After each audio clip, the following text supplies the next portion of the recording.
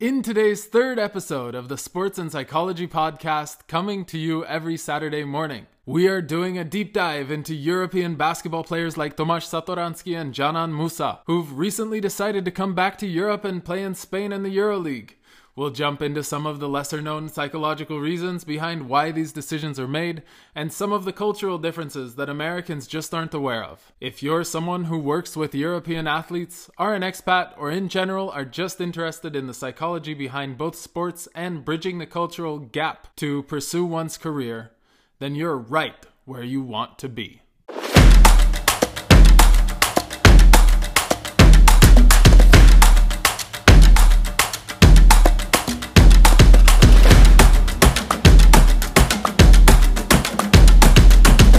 Hello, buenos dias, dobrý den, ohayo gozaimasu.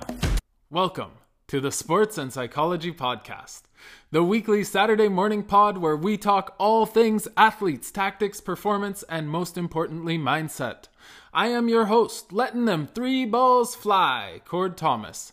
I'm a mindset coach specializing in sports psychology, performance, stress, and anxiety reduction, and mental preparation, having helped hundreds of clients and tens of professional athletes exceed their potential, reach their goals, and lead fulfilling lives.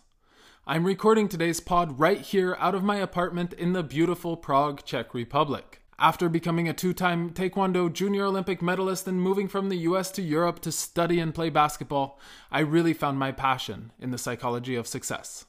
Before we hop into things, do me a favor, hit that follow button below the video or the pod to get updates on new episodes.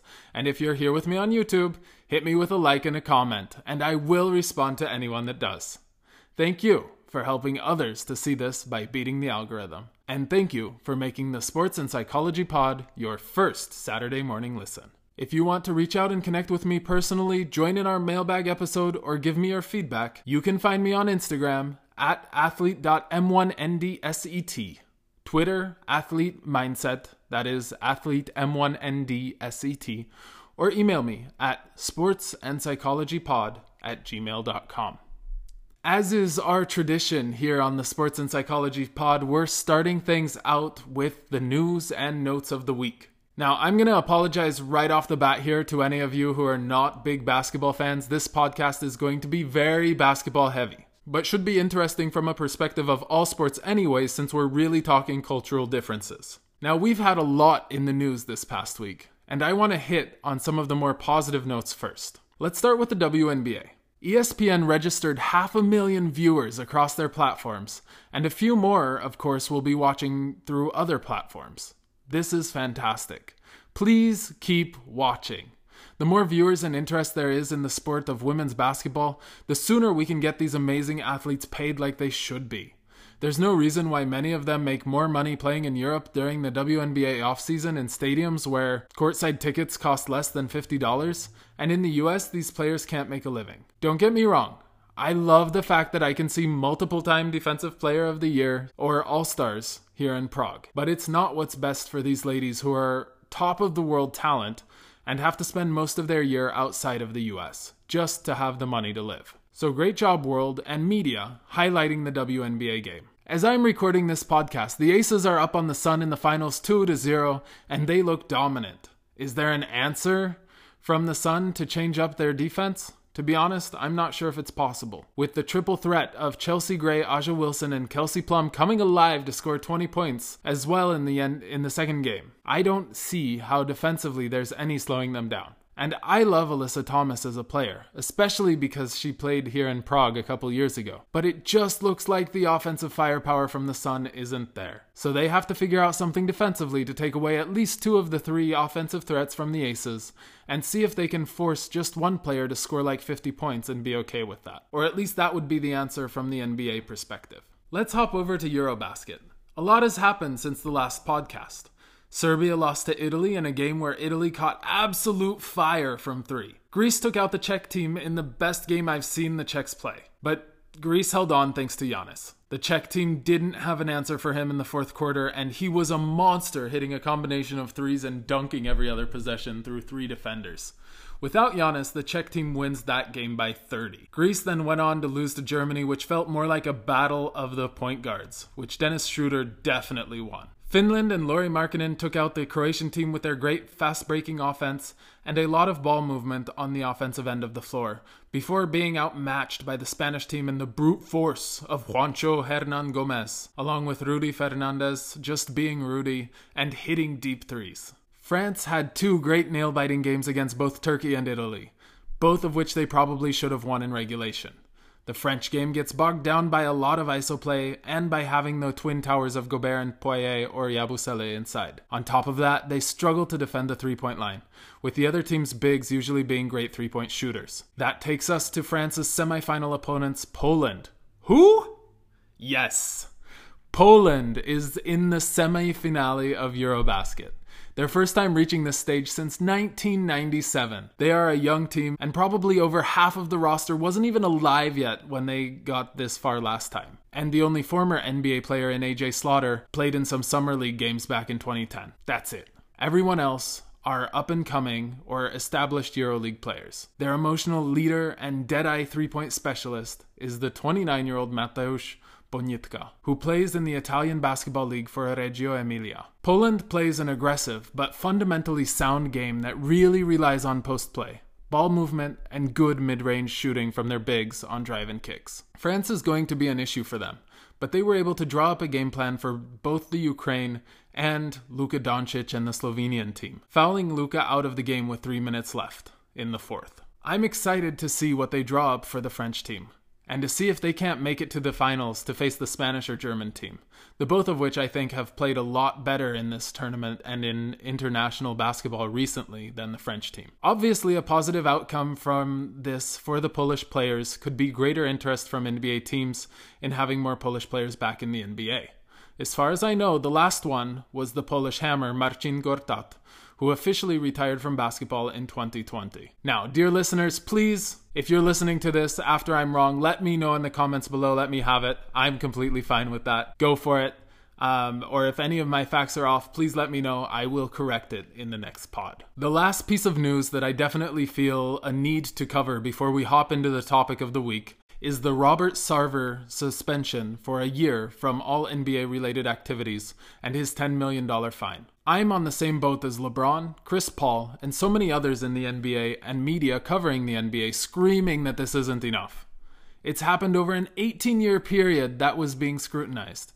So yes, unfortunately somehow in the US, using derogatory terms towards African Americans and women was more common, used to be more common. But I wouldn't say it was ever acceptable for a person who's supposed to be a leader to behave like an old bigot. Sarver, though, is from Arizona, where he made his fortune in banking. Now, my wife and I drove through a lot of Arizona last year, and old white bigots is pretty much all you see. That and a poverty-stricken Phoenix with drug issues. And the nice area of eastern Phoenix in Tempe, where the well-off bigoted white families live. Now, I'm generalizing. Obviously, not everyone hates people of other color, but there are some stereotypes. Outside of Phoenix, pretty much everywhere we drove, we saw signs and protests. Mind you, this was still in the depth of the pandemic, saying COVID is a hoax, Trump won the election, kill the Democrats, Jesus loves Trump, etc. Yes, this is real. People have these signs hanging up on banners and cover their houses in them. So if Sarver his whole life has been surrounded by these kinds of people, it's easy to see how making sexist comments or inappropriately commenting what women are or aren't wearing might seem acceptable. Honestly, Arizona is probably worse off than Texas when it comes to backwards politically incorrect thinking. So anyways, sorry Texas, but that's the stereotype. Coming back to Sarver's comments and what the NBA inquiry could confirm, yes, I'm saying there were probably many more instances of these things happening, just there wasn't enough or any evidence to prove it. Here is the wording from the official report. The investigation finds that during his 18-year tenure as governor of the Suns organization, Sarver has engaged in conduct that clearly violated Common Suns workplace standards, as reflected in team and league rules and policies. This conduct included the use of racially insensitive language, unequal treatment of female employees, sex-related statements and conduct, and harsh treatment of employees that on occasion constituted bullying. The conduct was consistent over the period of those interviewed. Over 100 individuals witnessed Sarver's statements or actions that violated applicable standards, and the conduct had a substantial impact on employees, with some witnesses describing their experiences with Sarver in emotional and forceful terms. Sarver said the N-word at least 5 times in repeating or purporting to repeat what a black person said, 4 of those after being told by both black and white subordinates that he should not use the word even in repetition of another. Sarver used language and engaged in conduct demeaning of female employees.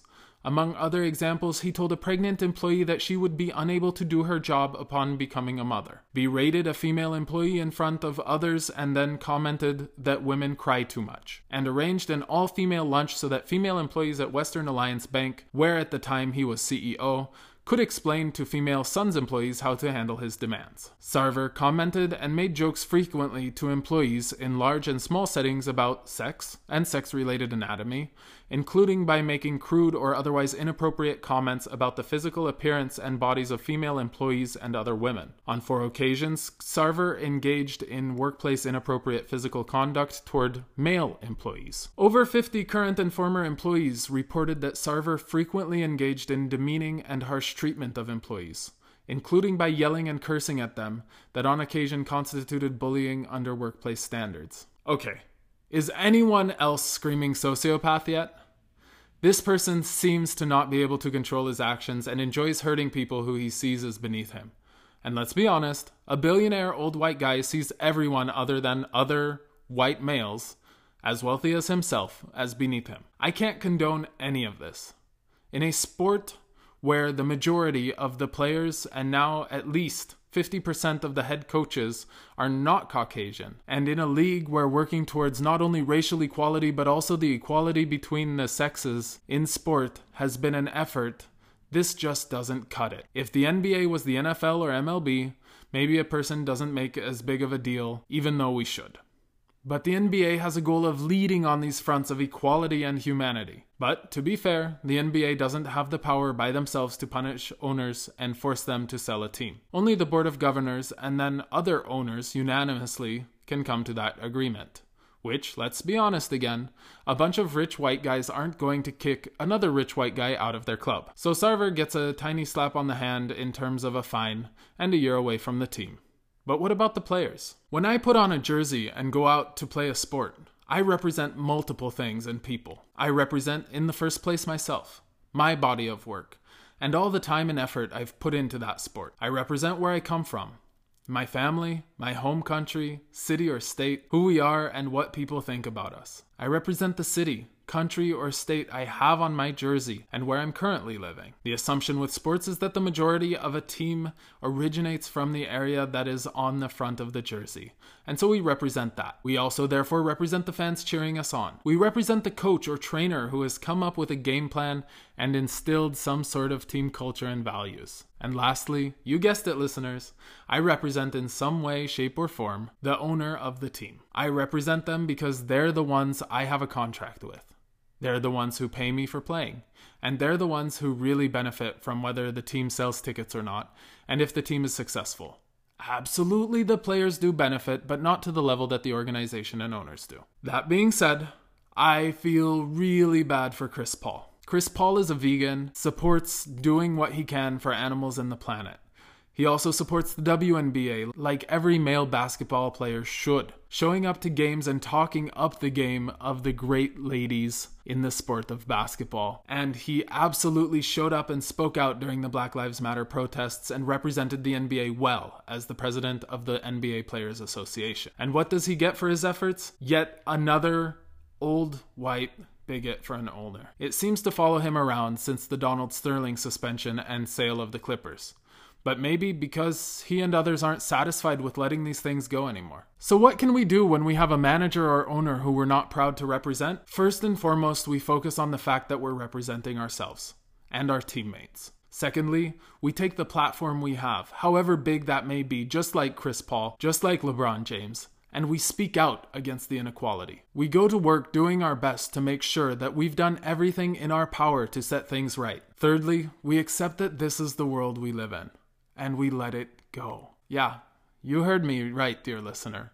We have to accept that not everyone in this world, including the people that we represent sometimes, are going to share our morals and values. We do what we can with the platform we have, and then we have to take that anger, fear, disgust, and pain and say that these emotions are valid and acceptable. But I can't do anything about changing the situation other than what I am already doing. So how do I move forward towards accomplishing my goals and not let this person get in the way and hurt yet another individual?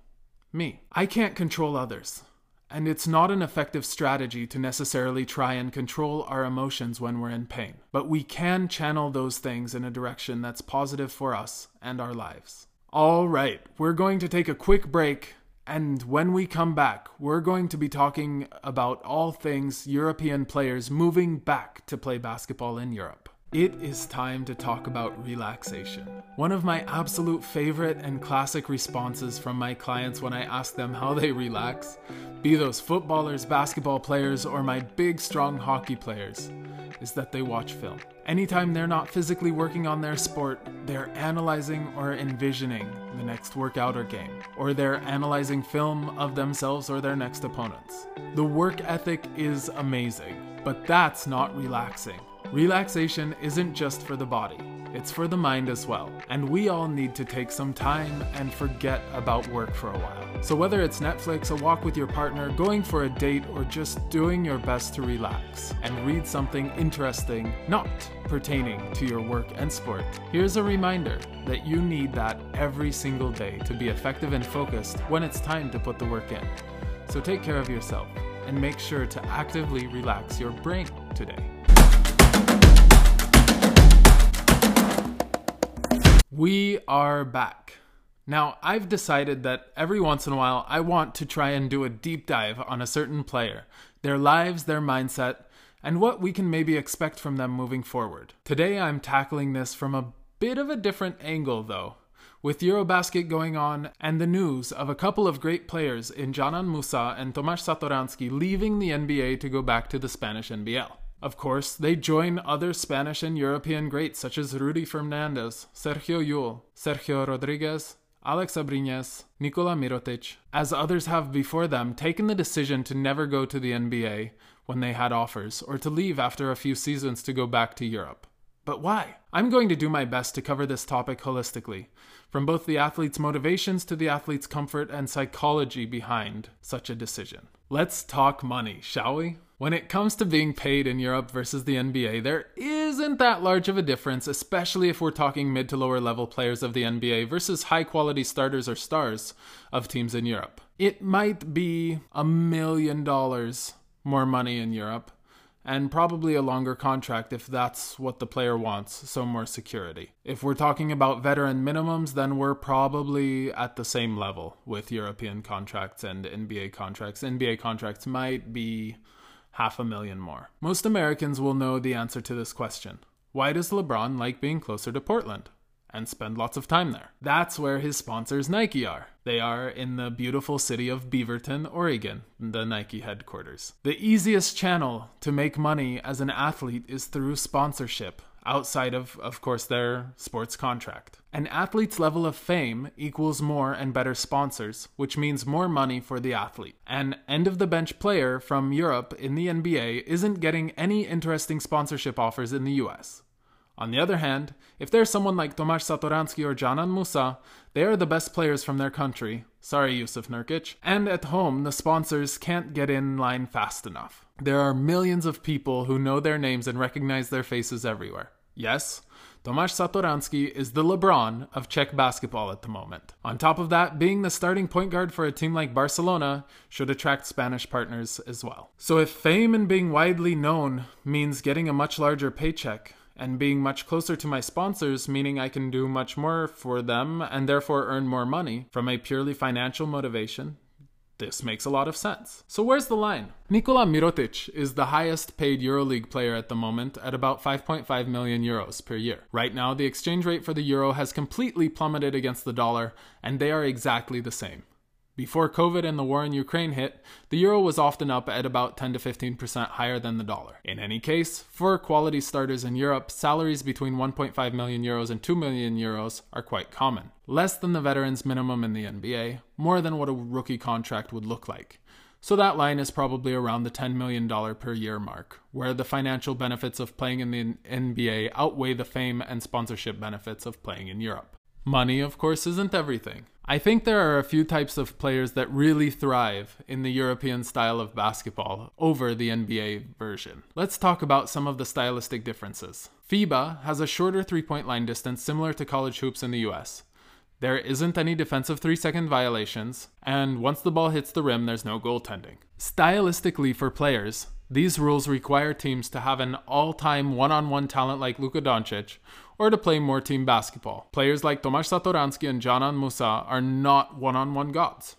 They thrive in a system of pass, screen, cut, lots of player and ball movement. The other type of player that really thrives are the dead-eye catch-and-shoot shooters. Players like Rudy Fernandez, who still at 37 years of age is making a huge impact with Real Madrid because they are dead-eye shooters, but in a system of movement. Then you have your tall, lanky bigs that are good shooters but don't have the weight to deal with the bigs of the NBA like Jan Vesely. These players thrive in Europe due to all the help defense and shrunk court. So basically, your off-ball slashers and your great shooters are who is going to thrive in a European system. That and your pass-first point guards and your skinny, tall bigs. Most European players are groomed with this knowledge and in systems leveraging the fact that other teams often play in zone or clog the middle of the court, and so it tends to create these types of players. When they get to the NBA, the lack of movement on offense and individualistic basketball is something not only shocking but detrimental to a lot of players' games. I think we saw both Satoransky and Musa struggle with this while they were in the NBA. With the overall talent in EuroLeague being a bit closer together and not having the level of superstars of a Damian Lillard, LeBron James, Giannis Antetokounmpo, or Luka Doncic most years, there's a lot more room for a good or great coach to come in, get a team to work together in a system, and find success. I believe that's partially why the Euro players thrive so much in San Antonio, because Coach Popovich has created the closest thing in the NBA to a European club culture where everyone works towards the same goal and individuals are put after the team. The better I am as a player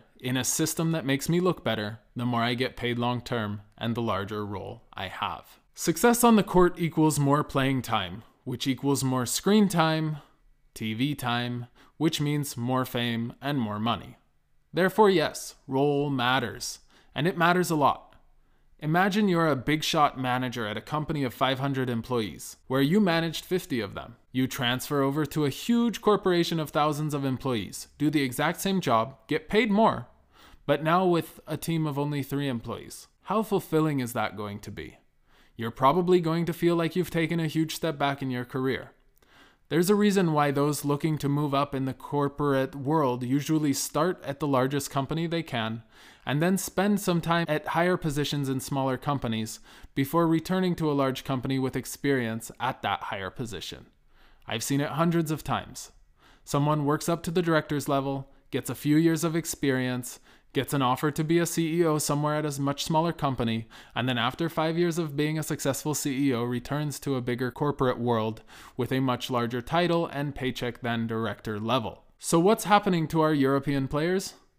Unless they leave Europe just as they're finishing high school, most players feel like that big shot manager, going from a job they love with lots of responsibilities to being a nobody. If they believe that they can make it, become somebody in the NBA and have the skill and talent, then it's absolutely worth the risk. But until that happens, if it ever happens, there's going to be a heavy pull back to the safety and enjoyment of the previous job. If you've ever had a truly fulfilling job and left it to take a risk to have an even better life, you know exactly what I'm talking about. So there's a balance here between how much effort and how much time it takes to reach a certain level in the NBA, where it all seems worth it, in comparison to having a guaranteed great role on a EuroLeague team. I'm guessing a lot of players coming to the NBA give themselves up to 3 years.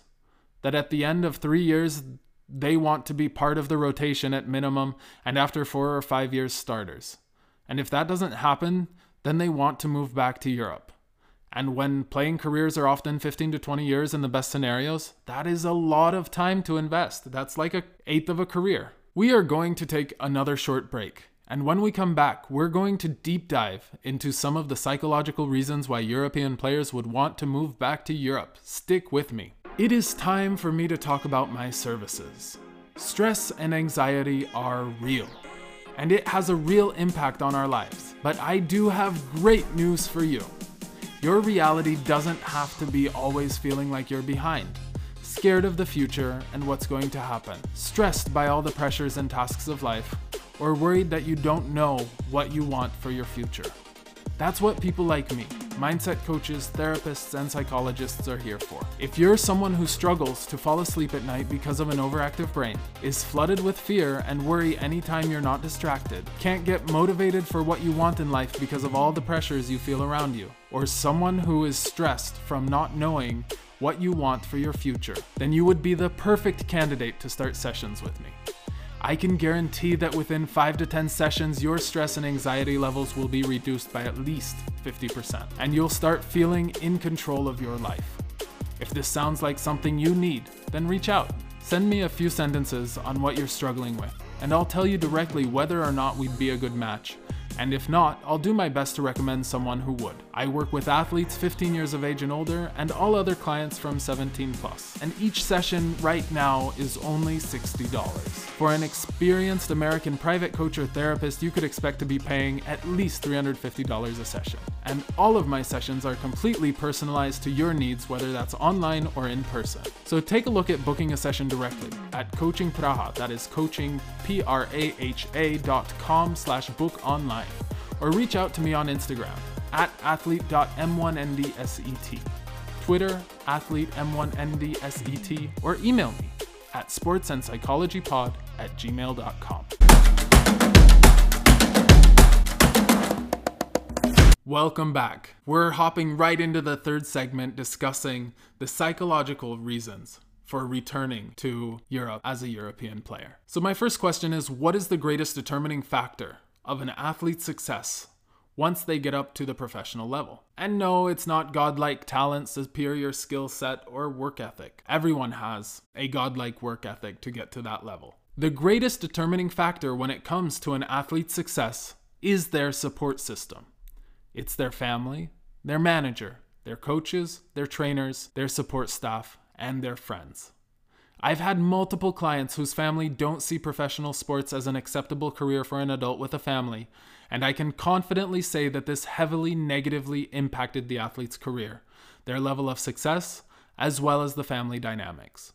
I've seen this issue even tear families apart if a life partner isn't willing to make the sacrifices necessary for their partner to pursue their sport. It goes without saying that most European players are going to feel a lot more understood, supported, and closer to this support system being in Europe than if they're 10-hour flights away from their families and in time zones where the only chance of talking to their family is after they've finished dinner, and in Europe, their parents have just eaten breakfast. Obviously, it's not impossible, and a lot easier in today's world of international transportation than it used to be.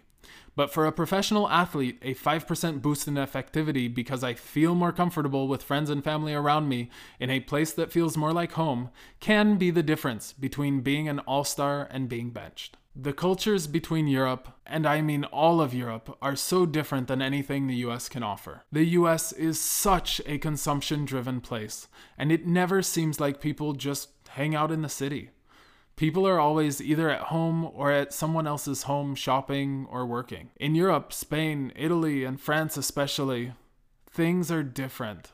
There is a siesta culture where everyone goes out around 3 p.m. for snacks and to have a chat, an espresso, or a glass of wine. There's an enjoyment to things where people much more appreciate and savor the experiences they're having and are going through. To us, it oftentimes seems like Americans take everything they have for granted and are always pushing for the next thing instead of taking a deep breath and truly savoring and appreciating what it is they have. Maybe that's because the US hasn't experienced a war on US soil since a tiny bit of World War II and a major economical collapse since the 1930s. In any case, who wouldn't want to live in Gaudi's city of Barcelona with the most amazing architecture and a great beach right in the center of the city, in Little Barça? Like honestly, in the NBA, I always hear discussions about players choosing the team they want to play for based on the city they want to live in. Barcelona, Madrid, the Canary Islands, Milan, Bologna, Istanbul, Paris, Munich,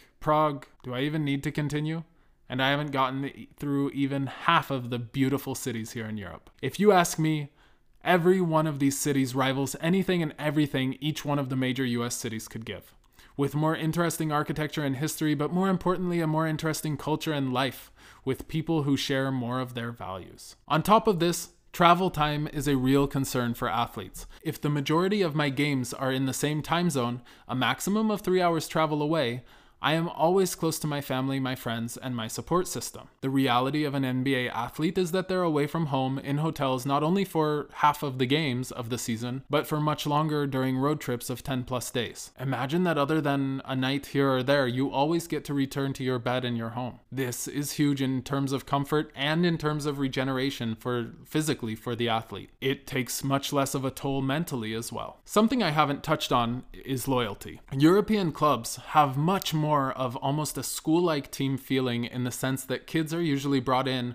around or before the age of 15 and trained up to joining the adult team and becoming professional players. I guess for Americans, you could try and imagine it like this. If your middle school, high school, university, and professional team, say the Boston Celtics, were all one organization, and you'd been groomed, invested in, and became part of the family from 12, 13, 14. Athletes truly have a feeling of gratitude towards the club that allowed them to become the athlete they are today, and therefore want to do what they can to display that gratitude. I believe that this applies to Tomáš Satoranský, who after a few years at Sevilla and then a couple at Barcelona left for the NBA, now returning at 30 years old to Barcelona, not only to his old team with tons of history and an amazing club culture and fan base, but also to play with his national team friend and big, Jan Vesely. NBA players do this all the time, trying to move to play with their friends and people who they've played with and want to play with again. Why shouldn't Europeans? Playing in the NBA is great. It's a dream for a lot of kids growing up, but the realities of living in the US for many people and athletes just isn't necessarily fulfilling, and that's okay. Being far away from your family, your friends, your sponsors, and your home doesn't make things easy, and one of the keys to making athletes great is their support system. That's why when European players go to the US, or vice versa, there's a larger need for a stronger support staff, and definitely a sports psychologist to help them bridge the gap between learning a new style of play, language, and create a new support system to help them feel cared for and at least a bit at home in their new settings. I've said it before, and I'll repeat it again and again. Athletes are human beings with real emotions that truly affect the motivation and ability to focus on their craft. The happier and more content an athlete in other areas of their lives are, the more they're able to focus on their sport and drive themselves to be better, because there aren't other distractions. I believe that it's great that players are more often choosing where they want to play, including moving closer to home when financially and for the role they want it makes sense. This isn't some reason to say they couldn't make it in the NBA. I hate when I hear someone say that European players choosing to come back to Europe couldn't cut it in the NBA. That's not the reality. As it's not the reality for many Americans who chose to stay and play in Europe after spending a few years here. It's just a better situation for them. They have different goals than the fans of a given team who think that every player's biggest goal should be to play for their favorite or the most famous team. Newsflash, it's not. So let's congratulate these players the same way we did Jimmy Butler when he finally reached Miami, the place where he had been wanting to go for years, it seemed like. So Tomáš Satoranský and Džanan Musa, I wish you the best in the upcoming Spanish NBL season, the EuroLeague, and you, dear listeners, I wish you a great rest of the weekend. Thank you for listening or watching here on YouTube to the Sports and Psychology Podcast. Please tell your friends if you like the podcast and if you think that they'd benefit from it. I am streaming every Saturday morning everywhere you can find podcasts, as well as on YouTube. If you want to get your questions into a mailbag or give me your thoughts, give me a comment below. Or reach out on Instagram at athlete.m1ndset, Twitter athlete mindset, or email at sportsandpsychologypod@gmail.com. Do me a favor and hit that like and subscribe button below. And one last time here on today's pod, athletes are human beings with real emotions that truly affects the motivation and ability to focus on their craft. The happier and more content an athlete in other areas of their lives, the more they're able to focus on their sport and drive themselves to be better because there aren't other distractions. Have a great weekend, everyone. Talk to you next weekend.